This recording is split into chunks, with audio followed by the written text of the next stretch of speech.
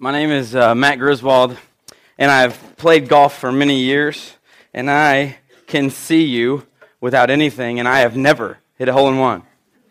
Ever. Putt-putt, but putt-putt doesn't count in this. We're going to talk about not being able to see things to the end today.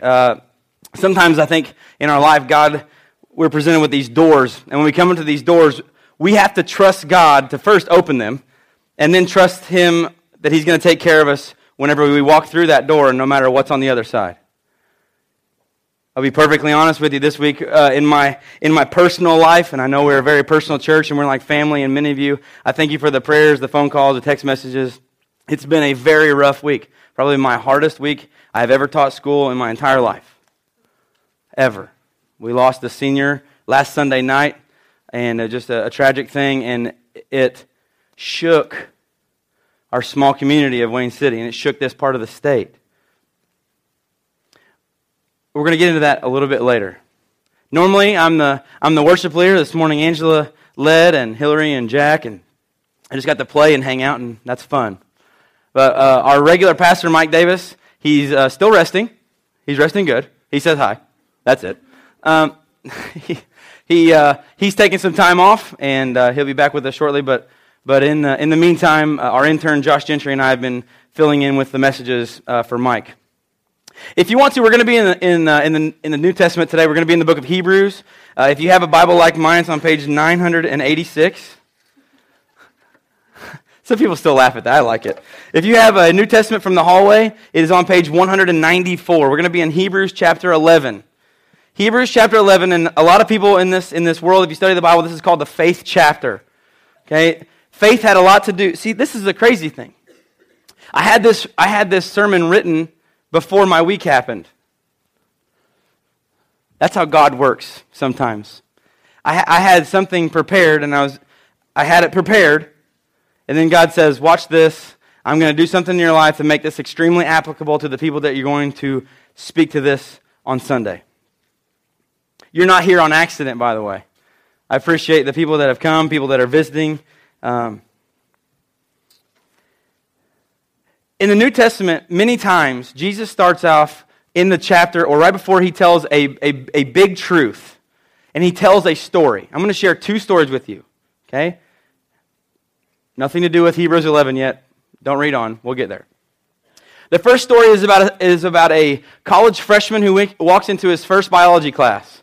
Now, before there was AP classes and you could get college credit in high school, I had to take biology as a freshman. Okay, I couldn't take it in high school. I had to take it as a freshman. So I can make sense of this story. Now, this is a story. Okay, not every story that Jesus told was something that actually happened. Okay, so we have to understand stories are meant because they stick in our brains. There's a high school young man or a college young man, freshman year, first time walks into his biology classroom. Now, I am here to tell you this, that teachers teach science, not God, okay? It's all about the billions and billions of years old that this planet is, and I'm not going to go into that. But in college especially is a big deal. So this kid comes in and he sits in the back of the room, and it's just a full amphitheater of people. We'll say there's 300 people in there.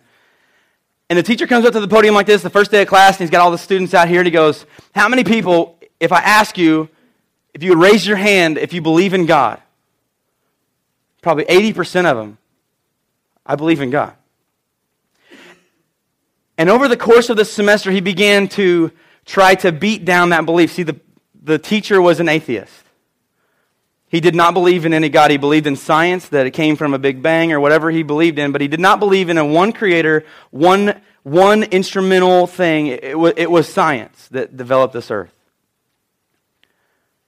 So he took over the course of the semester. Every day he would come in and he would say every morning, how many people believe in God? And over the course of the semester, the kids began to get so beaten down by what he was teaching and pressing upon them that the percentages started to drop. And the one young man throughout the whole semester would pray every morning, God, if there's any way, whatever I can do, I want to be able to share in my life about this God, that you're real. And I know there's a lot of kids in this room that really believe it, but they're taking it pretty hard from this professor.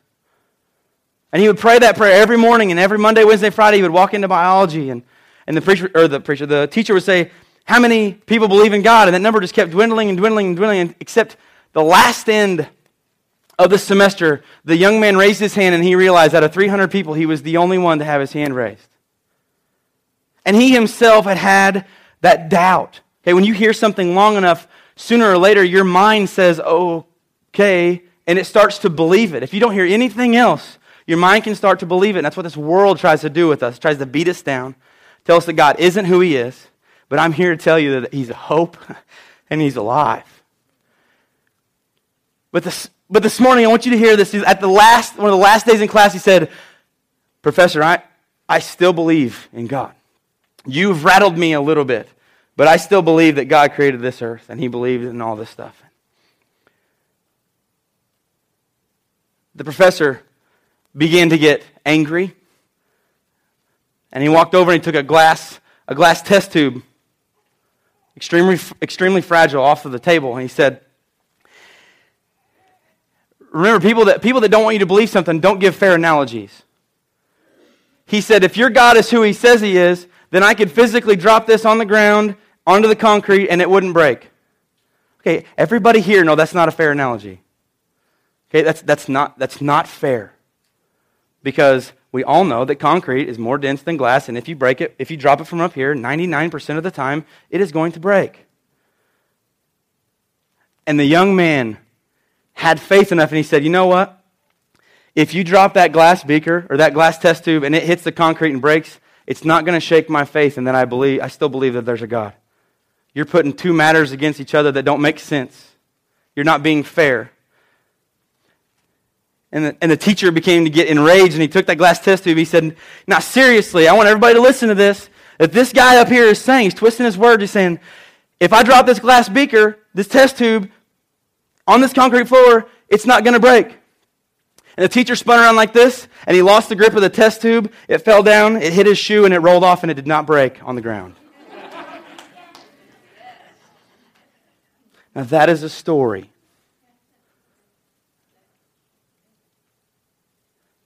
Take a trip with me right now. We're going to go to the Middle East in our minds. We're going to be in the middle of a desert. And this story has way more implications than I have time for this morning. But let's say that we are extremely parched, extremely thirsty. We don't have to be, because in Connection you can have water and coffee in your seat and just hang out. So you don't have to be thirsty. If I tell this story and you get thirsty, just take a drink. We're good. Now, it's in the middle of this huge desert. Anybody ever been thirsty enough that, like, whenever you finally got to that drink, you just drank and drank and drank and drank and almost made yourself sick? Okay, imagine you have no water, you're in the middle of this desert, and you come to this well. And this is a story about faith.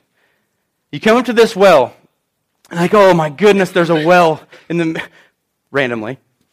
Okay, but get this. There's a mason jar of water that's sealed. And there's a hand pump on the side, and it says this. There's a note written on it. It says, you can take the water in the jar. It is 100% safe, and you can drink it. And you will not be thirsty right now. Or, you can take the water and pour every drop into the pump to prime it. And out of the well will come more water than you have any room for. A lot of times in life, we want to say, man, that's instant gratification. I want the water. I want to be unthirsty. I don't want to go through this trouble anymore. Listen, there's times this week that I said, I want to leave school. I don't want to be here. I don't want to be here, but God has plans. You have to understand. Sometimes God operates when you take that jar, you say, God, I'm going to believe you. And you pour that water into the pump and begin to pump, and out of that well comes fresh water, and you can't hold it all. Comes the blessings of God.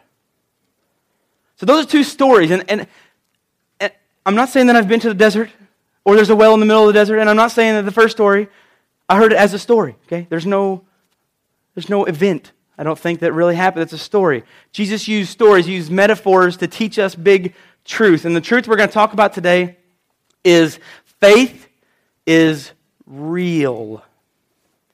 We can have the faith to believe in something, our God, who is extremely vibrant, he's extremely living, and he's extremely real. How do I know that? You're going to find out in a little bit. We go to Hebrews chapter 11. If you're with me on page 194 of your New Testament or in your Bible, Hebrews chapter 11, verse 1. It says this: Faith is the confidence that we hope for will actually happen. It gives us assurance about things we cannot see. Things we cannot see. Faith that they're there. I bet not all of you look back and exactly put your chair underneath your bottom before you sat down. You had the faith that the legs are going to hold you up. Now watch. How many people have heard of Billy Graham? Just raise your hand. Billy Graham. Okay? Very vast majority. Billy Graham was asked the question, how to explain faith, and he says this. This was awesome. He said, I can't see the wind, but I can see the effects of the wind, so that lets me know that the wind's there. Faith is the confidence. Billy Graham has the confidence to say the wind is there. I can't see it. You can't see how God is going to move you through this thing in your life that come up. Okay, on Monday, if you want to pick a color to my day, it was black. Okay, I was down. I was depressed. I was whatever. This morning I woke up and it was like sunshine yellow. I'm ready to be at church. I cannot even wait to imagine to tell you the things that are going on at our school and in my life through this. But it says, faith is the confidence that we hope for will happen. What happened this morning when you turned the key to your vehicle? Anybody not have it start this morning? I don't want to pick on you. Good. Good. Now, for those of us that want to practice insanity, one morning when you go out to your car and you turn the key over and it does nothing, what's the next thing you do? You do it again. You do it again, okay? But we had the confidence that our vehicles would start, and they evidently did, unless you live close enough to walk, I guess. When we walked in the sanctuary this morning, and I walked into one of the side rooms, and I flipped a switch, and I didn't even think about it, and lights. We take it for granted. See, we practice faith so well outside of our spiritual life, vehicles, chairs, lights. Why is it so difficult to do it spiritually? Why is it so difficult to say, God, I know you got this? Because we worry. We're human. The human machine broke. We are all broken people. We have a past. We've done stuff wrong. We are broken. We do not operate correctly. We will one day in heaven. That's it. But until then, when is the last time that you asked God to make your faith stronger?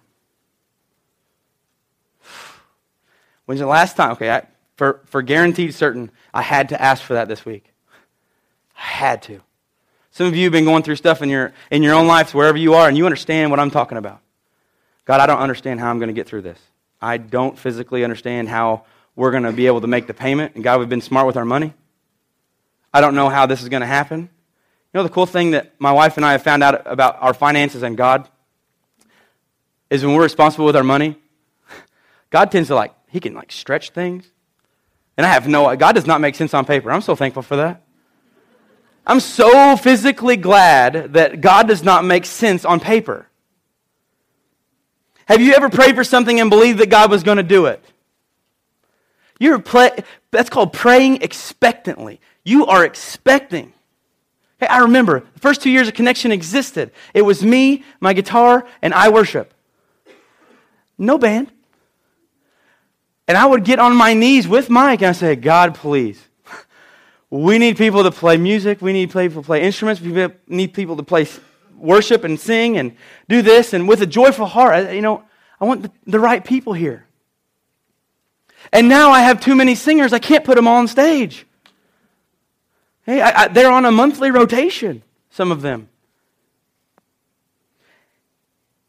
Or how about this? We have our own agenda. We may pray expectantly. But God may not answer that prayer exactly how we want Him to. You know what? There's a reason that we're not God. If I could take things away in my life to make them better, I would probably just screw something else up. God brings us to things. He takes us through things to build our faith, to grow us stronger. In the New Testament, when Jesus is walking the earth, He tells stories like I did earlier. But this week I heard a promise that Jesus talked about. When he was talking to his disciples before he left earth, he said, I'm going to go and I'm going to prepare a place for you. So cool.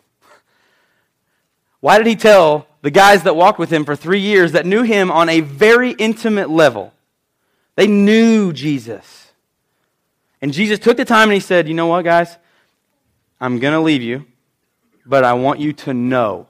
And he uses that word prominently through the New Testament. Our God is not a God of confusion.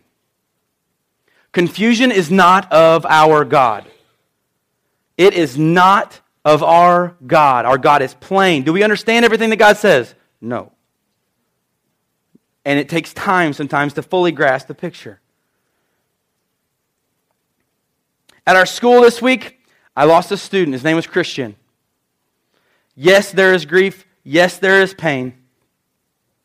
But I want to tell you, we sing a song like this, and it is unbelievable. It says, but my God is making all things work together for His good. God can take something tragic, and He can turn it into something only He can awesome. He can take things that are horrible that we go through, abuse, neglect, and He can take you through the Scripture and with other people, and He can make you a new person. If you don't think that's true, I would like to sit down and talk with you sometime. Because God has taken me out of situations and He's put me over here and He says, you know what? Whatever the world said about you over here, whatever you've done, that's not the plans I have for you. I want you to know that you're special, Matt Griswold. And today He's saying that to you. I don't know what you're going through. I don't know what you've been through. But I'm telling you that our God is in the business of making all things new. All things. At our school in Wayne City, God is moving in a way.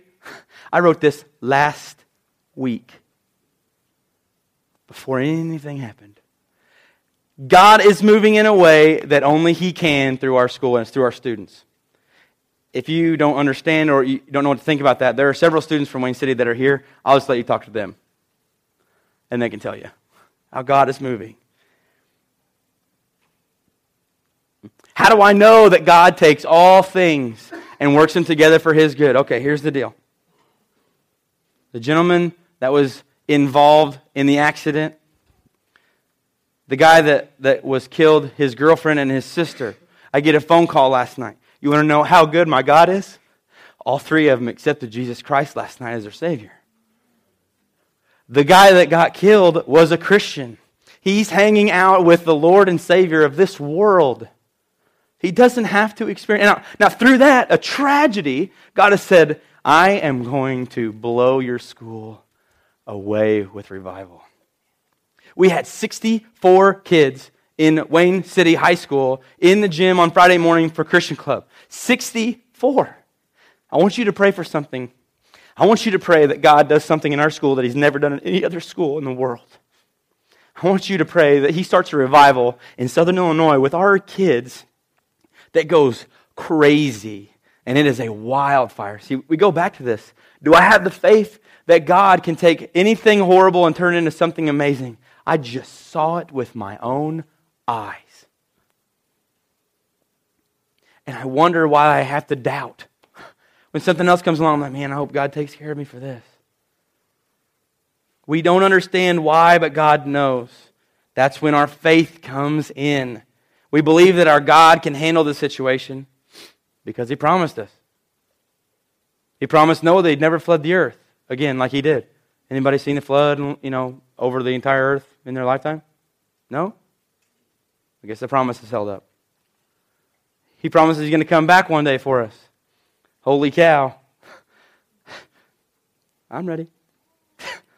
There's a lot of people that need to hear about the love.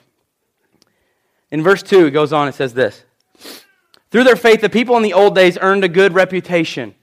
Now, he's referring back to the people that have lived and loved like Jesus. This is not a new thing.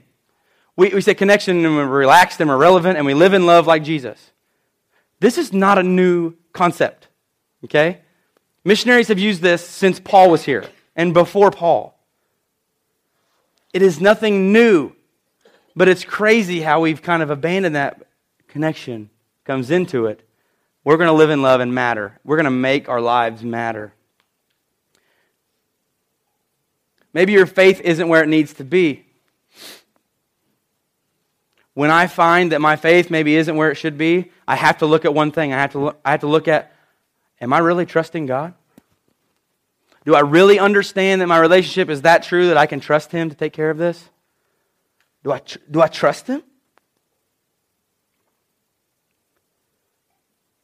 Some of us have a trust issue.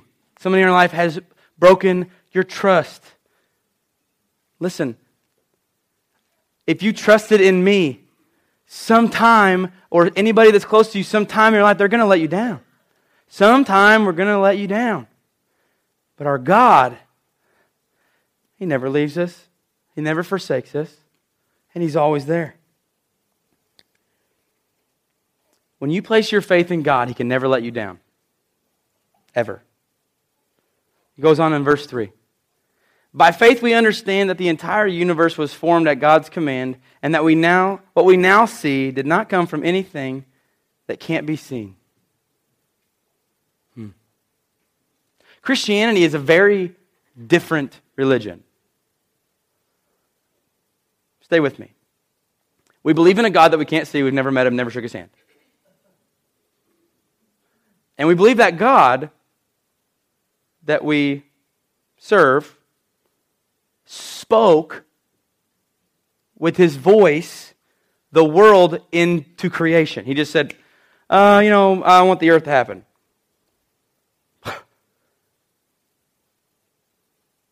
I think Chris Angel is a really cool magician. David Copperfield made a Statue of Liberty disappear, supposedly. But my God said, you know what? I think that we need to have some water covering this earth, so I'm just going to make oceans. Oceans, you can go ahead and happen. I mean, we understand how crazy this seems. We believe in a God we've never met, we never shook His hand, never saw His face. But we believe that He said, earth happen. I have 2 children. God said, happen. Happen. Happen. Connection goes for 5.5 years in a school building, and God says, building, happen. Do you get what we're talking about here? The faith that it takes is extraordinary. To believe in a God that said, Grand Canyon, you can go ahead and happen. Really? Really? I mean, I think this is comical, because if you think about how we believe things, and we believe that God is that big, that's out there for some people.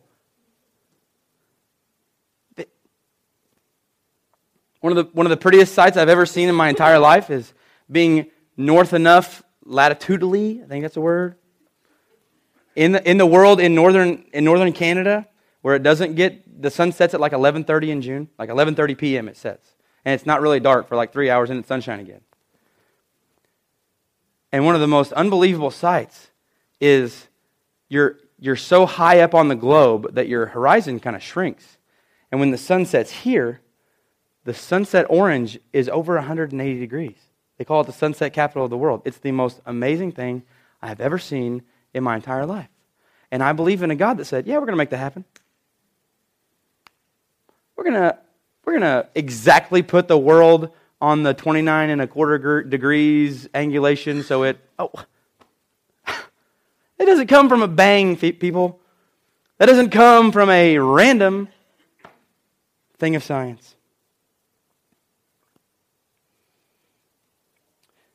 It says God created everything. We go to the first man that was ever formed. He formed Adam. He formed Adam out of mud with His own hands, God. And He leaned down, and the Bible is very clear about this. He did not breathe into Adam's mouth. He did not resuscitate Adam. Okay? We associate mouth-to-mouth resuscitation with bringing somebody back that was living. No. God breathed through his nostrils. It is very clear in the Greek of what he did. He breathed through his nostrils. He breathed life into mud. And ladies, Adam was perfect. Yeah, he was probably good looking. When he created Eve, she was probably the most beautiful woman that's ever walked the face of the earth because they were perfect. He created the Grand Canyon and other magnificent sights. And it was formed by his command. And we take all this in faith. Why does God go to this much trouble to show us? I believe the answer is this. And we talked about it about 3 weeks ago. Because we, as humans, are special creations. God said we are the masterpiece. No matter how bad we think our life is, God looks at us and he says, you are my masterpiece. I don't like seeing you hurt. But you're going to go through things in this life because of sin. But I want you to know that you're my masterpiece. Okay, it's like when my dad held my kids up and he looks at them and he says, you're special. One of the first 2 words my kid has ever spoke is, I'm special. I'm special. He does that for a reason. Okay, my dad is a believer. He understands that God believes that we're special. We are his utmost creation. We're so special. And I want to get dragged down because I don't think of myself well. Like, all I do is, I'm like, God, I messed up again. I messed up again. But if I read the Word and I get into it, I can have the faith that God says, you come to me and I'll get you through this. Stop trying on your own.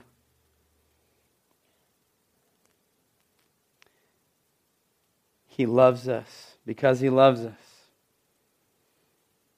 He wants to have a relationship with us. God created this earth and all of its beauty for us so that we could look at something and see him. I have a picture on my phone that I had the opportunity for about an hour to sit in a deer stand. For an hour, literally, I was like an hour. And I got to watch the sun go down. And the sun, like I'm hunting in a real thick environment. We just need to keep the location classified because there's some pretty nice deer there. And the sun was going down and it got behind a tree. And right now in the woods, it's still kind of changing color a little bit, but mostly it's green.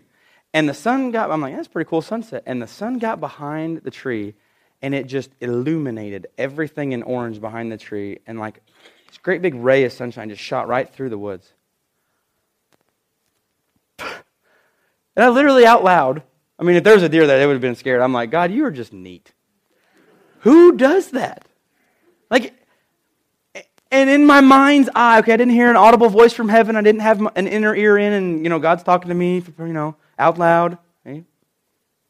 But in my mind, I heard, I create these things for you because you're special. You're special. He goes on in verse 4. He said, it was by faith that Abel brought a more acceptable offering to God than Cain did. Abel's offering gave evidence that he was a righteous man, and God showed his approval of his gift. Although Abel is long dead, he still speaks to us by his example of faith. And we go all the way back, Old Testament. I want to ask you about this verse. I don't have time to go into Cain and Abel and all the things about the acceptable and the unacceptable offerings, but I want you to ask you one question. If you have your message map in it, there's a thing right here that says sermon notes. And if you have a pen, I want you to write this down.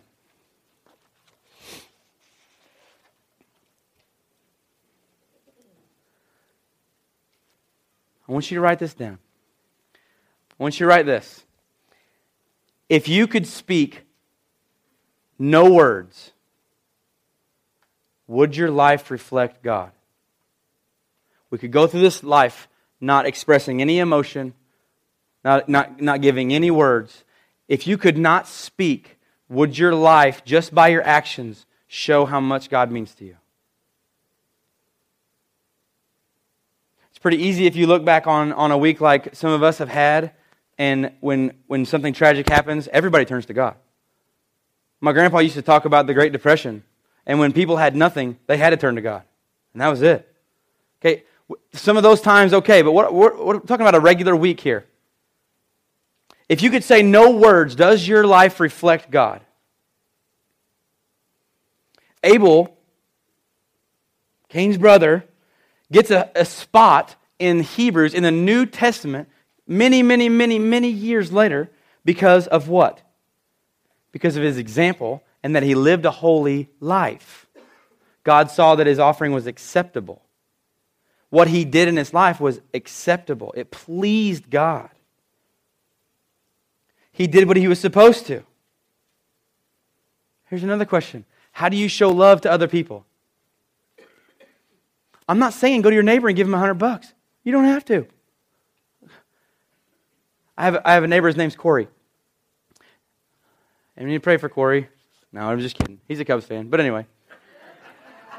I'm not going to go there. Cardinals are up 2-0. Anyway. But I talk to Corey on a regular basis. Corey comes out in Moses' yard or he drains his pool. Hey man, how's it going? Corey knows that if Lucy, his daughter, is available to play and Lydia and Emma are in the backyard, that she can come over and hang out. Jump on a trampoline. Showing love of God. Yeah, it is. Okay, I'm not saying, well, Matt and Mary, they're really showing the love of God. I'm just giving you an example. Okay? Say, Corey, how's it doing? How you doing, man? I'm pretty good. And I know about things in Corey's life. And I get to pray for him about those things. And over time, man, I hope he shows up.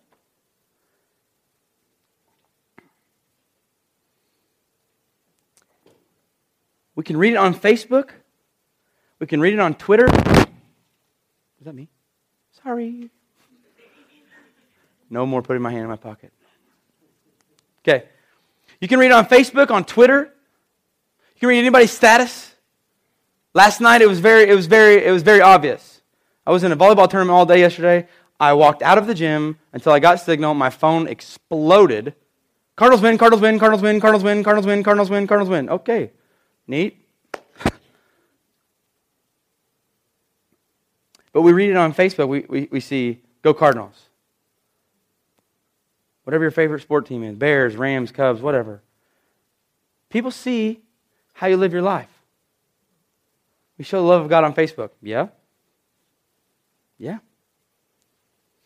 We goes on, Hebrews 11:5. And we talk about another section of a Christian faith that is really out there. It says this, it was by faith that Enoch was taken up to heaven without dying. Whoa. Let's just stop there.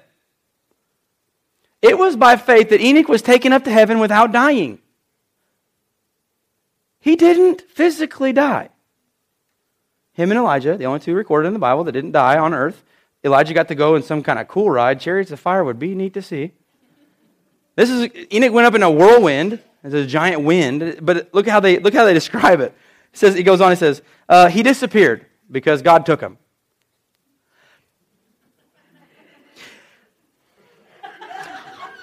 If this was a question, and I taught in a classroom like biology or English or something, and somebody gave me this because, it would be wrong. Why is this true? Because God took him. I have students here, they go to Wayne City High School, and if they said on a test, because I think so and so does God, they're getting it wrong. Okay? Why does hydrochloric acid do this to this? Well, because God made it that way. They're going to get it wrong.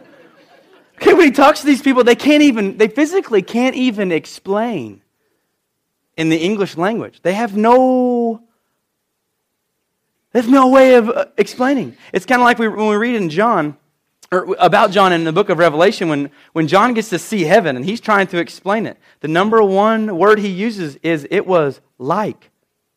It was like. It was like. Because he's never seen anything like it. He goes, well, it was kind of like, I have no idea. I don't understand it. So they explain how Enoch went to heaven, but he disappeared. He was just gone because God took him. Okay, it takes faith to believe that. Okay, it goes on. It says, before he was taken up, he was known as a person who pleased God. Again, he honored God by his lifestyle. Are you a person that honors God with your lifestyle? Well, Matt, that's getting sharp pretty quick. Well, Do we? We're the light of the world. We're God's special creation. If we have a relationship with Him, we have a job to do. Until we breathe in and breathe out for the last time, I say the best analogy that I've ever seen is Christians should be, and you've heard this before, Christians should be like catfish. You can laugh, I don't care. Okay? Christians should be like catfish. Catfish, until you catch them and baptize them in grease, because catfish are made to be eaten. Amen. Now, catfish will grow until they die. They keep consuming. They keep eating. They keep eating. We should keep consuming the Word, growing as fish. My grandpa, I think, said it the best. He said, I want to leave this life accelerating for God.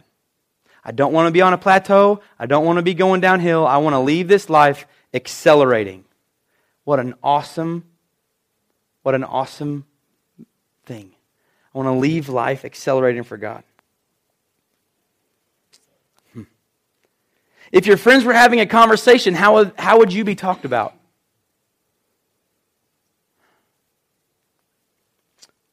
This week I heard many things about Christian Marvel. That's the young man that got killed. I heard many things that he did that were of the world. You notice that? Negative. If I have a giant piece of white poster board, I've talked to you about this before. If I have a giant piece of white poster board and I took a Sharpie marker and I put a dot in the middle of it and I held it up, all of you would say, I would say, what do you see? And you would say, I see a dot. But you don't see the 99% of other white poster board that's absolutely fine. You see the negative. I heard many things that were negative about Christian, that he did. They said anything like that around me, I'm like, you have no idea what I've done. I'd make Christian look like a saint. What? You're a Christian. You go to church. I'm broken. I am a forgiven person. I'm not a perfect one. The cool thing is, with Christian, when I got to join that conversation, I said, you know what? All you saw was the outside Christian. I said, were you ever in the gym when Christian came to me and there was nobody around and we got to talk in my office? Were you ever there? No, because nobody was there. It was just him and me. And he would come in and he had questions that dealt with this. And he was very concerned about his friends, the same ones that were bringing up the negative. And he was very concerned about them. He goes, Mr. Griswold, the things I want to do in this life for God, I end up not doing them. And the things that I don't want to do, I end up doing them. I go, Christian, that's normal. But I want to do better. I said, the Apostle Paul wrote those words in the New Testament 2,000 years ago. The things that I don't want to do, I end up doing. The things that I do want to do, I don't do. I said, that's Christian. That's a struggle that everyone has. I got to talk to a Christian about how much he loved God. It was amazing. The kid, I know a youth minister that walked into his youth group after he talked to Christian. Christian did not attend church on a regular basis, but he knew that thing. He knew it. And this youth leader walks in to his youth class, youth group, kids that were there every Sunday. And he walked in and he goes, I just talked to a kid that doesn't go to church that knows 100,000 more % of that Bible than you do. He challenged them. He said, listen, this guy knows his stuff. Do we all have stuff and do we all have junk? Absolutely. But in Jeremiah 29:11, it says, can we have a hope and a future? Absolutely. Absolutely. The great news is today that you don't have to stay where you are. You know what a rut is? Anybody ever been stuck in a truck in mud? People that are admitting going, yeah, that's me. Without saying the words, hey, y'all, watch this first. Okay, it was like legitimate, you got stuck. I have done one up on a truck. I used to log after I got out of college, and I ran a log skidder, huge machine, 30,000-pound winch. It was awesome. Like driving a Tonka truck through the woods. It was neat. And I got off into a creek, and I buried that thing. Like, the tires are like this tall, and when I stepped out of my cab onto the ground, I went like this. Not good. But do you know what a rut? I was in a rut. We couldn't get it out. We finally ended up getting out. You know what a rut is? A rut is a grave with both ends knocked out of it. When you're in it, you're spinning your tires. You don't have to stay where you are now. God has the best four-wheel drive known to man. He has the greatest truck to pull you out known to man. You're like, man, you're just telling a story. I'm telling you about things that make sense to our head. Okay, we associate with, man, I've been stuck before. Okay, spiritually, we've been there. It goes on in verse 6. It is impossible to believe God without faith. Anyone who wants to come to Him must believe that God exists and that He rewards those who sincerely seek Him. We cannot achieve a relationship with Jesus Christ without faith. You have to believe. It also says that God rewards those who seek Him sincerely. It does not mean that if Matt goes out and seeks God sincerely, that somebody is going to buy him a 2013 Dodge Sportsman Edition truck. That's not the way God works. Or Dave Ramsey. Some of you will get that later. It doesn't mean you're going to get a new house. This means that your relationship comes with the confidence that everything will be okay. I wrote this sermon before this week happened. Okay, I got up this morning and said, holy cow, I can't wait to share with these people what God has done in the past week. When it's spiritually raining, when it's cloudy in your spiritual life, or it's raining, or there's a storm, God is there. The Bible says whether we're on a mountaintop with God or in a valley with God, David even goes in and says, though I walk through the valley of the shadow of death. That's probably a low spot in his life. We'll go there. Walking through the valley of the shadow of death, I don't think it gets worse than that. And David reminds us that you're there. God's there. One of my favorite quotes I've ever heard about this, about having faith, is from a person, and they say, I'm sorry, God, I've let you down. We've all said that. It's off of a skit that we've watched here. It says, God, I'm sorry, I've let you down. And God comes right back and He says, no, my child, you haven't let me down. You were never holding me up. You're never holding me up. God has us, and He holds us. Our rewards are knowing that we will be taken care of. I did not know how this week was going to end. It started off in absolute tragedy and ended in absolute holy cow. I can't explain the things that are going on. I can't explain the unity of people that I've ever seen. I can't imagine anything else, but I probably need to just buckle up. Because God's got stuff planned that we don't know. And in your life, you say, man, Matt, it's been raining spiritually in my life for a long time. You know what? The Bible is very clear. The sorrow will last through the night, but the joy will come in the morning. God does not say that tomorrow morning you're going to wake up, it's going to be all gone. But He does promise there's an end to your suffering. There's an end. There's an end. And sometimes it is so dark that we don't even think that light exists, but we have to have the faith and believe it. It's on that road that people can turn away so easy. But it's along that road that us at Connection see each other as family so much that when we see somebody, like people that saw me this week, they came beside me. They didn't talk down to me. They didn't yell at me. They came beside me. They put their arm around my shoulder and said, we're going to be praying for you. We will get through this. But God rewards those who sincerely seek Him. You know how much it joyed my heart to get a phone call last night that said, Mr. Griswold, I just asked Jesus into my heart. And I looked at my girls on the way back from the Thompsonville tournament, where our girls went 4-0. We won the Thompsonville tournament. We've won the last 12 games in a row. We're 15-2, and I said, what we did today doesn't even matter to the phone call that I just got. It doesn't hold a candle.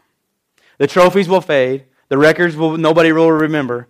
But the people that made life-changing decisions are going to inherit eternity of good. from a week that started off so bad. God says, watch this. He goes on in verse 7. It was by faith that Noah built a large boat or an ark to save his family from the flood. He obeyed God, who warned him about things that had never happened before. By his faith, Noah condemned the rest of the world and he received the righteousness that came by faith. Not very many times in the Old Testament or in the whole Bible will we talk about faith of this kind of level. Okay, it had never rained. They did not understand what dropping water from the sky even was. It had never done it. And in a dry, arid land, Noah builds this humongous boat. Huge. I mean, can you imagine? You go by your neighbor's house. Oh, see, the boat's coming along nicely. Good luck with the water, by the way. Huge, people. Okay, we're talking a gigantic undergoing of building for many years. Noah had faith and he obeyed. This is what we call an if and then. God said, Noah, if you do this, then this. And Noah and his family were saved. We all know the story of the water that consumed the earth. In my life, when I've not found the answers I was looking for, it wasn't God's fault. There's a story about an elderly couple, and you know when you're dating and you're in young love, and the guy's driving the truck, and the girl sits right here. They're driving, and it's great. And pretty soon you get comfortable. You go 10, 20, 30, 40, 50 years down the road, and all of a sudden the lady goes, The steering wheel didn't move.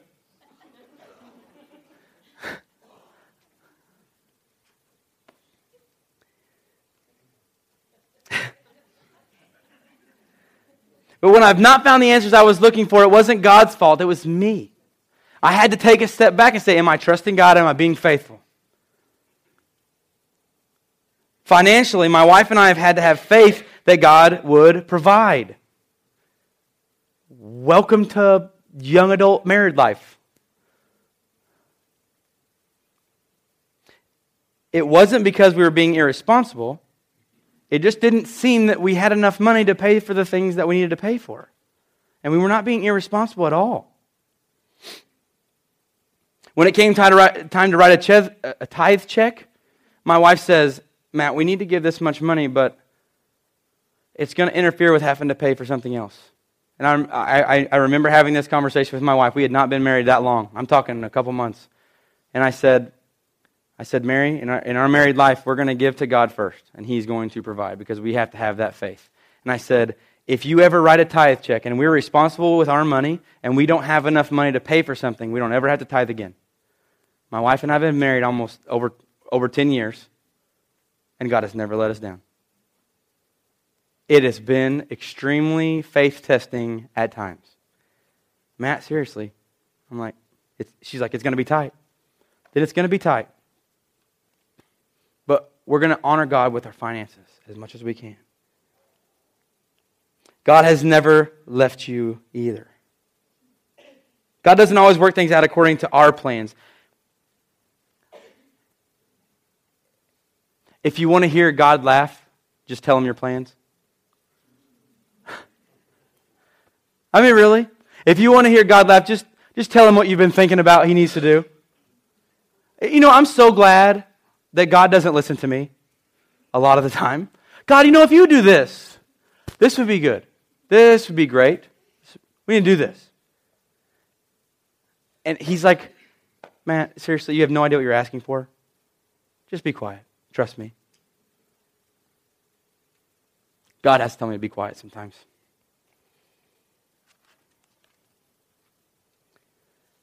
Jesus said in Luke 11, and I know we're not going to go into Luke, okay? I'm just reading a verse. But in chapter 11, verse 28, Jesus says this, but even more blessed are all who hear the word of God and put it into practice.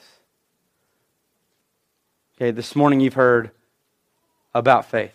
This morning you've heard about how God sees the good. He can take anything that happens into good. I don't know that it gets worse than what we went through this week.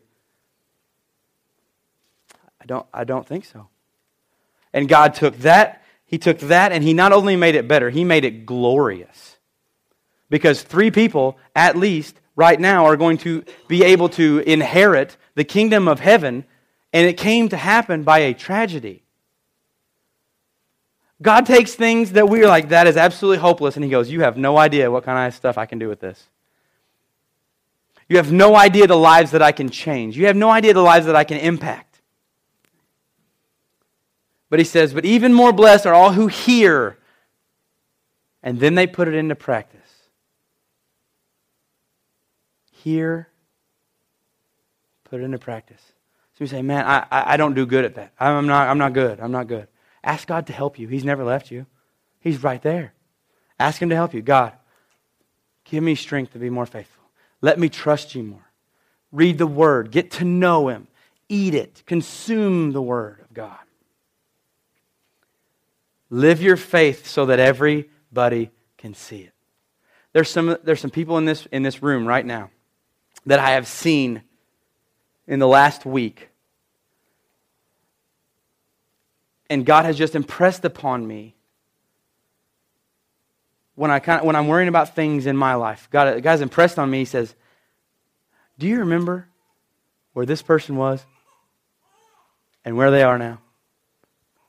Matt, do you remember where you were and where I'm trying to get you to go?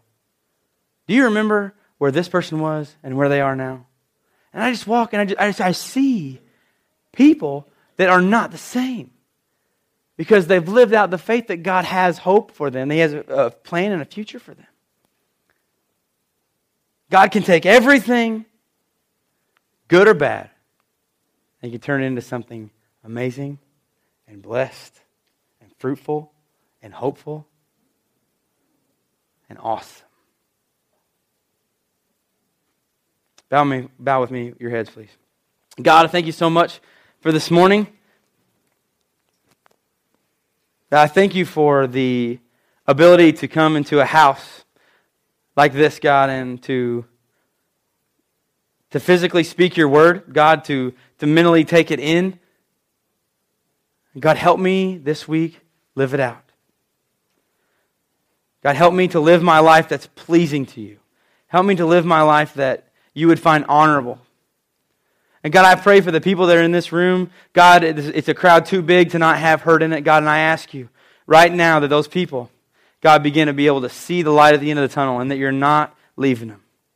God, that you have a hope for them, you have a future for them. God, you have plans for them. God, just use the people around them to support them, to walk beside them, to put their hand on their shoulder, to pray for them. God, to help them get through whatever they're going through. God, it's in you. It's in you that we put our trust. It's in you that we have our faith. It's in your Son's holy and precious name I pray. Amen. You are dismissed.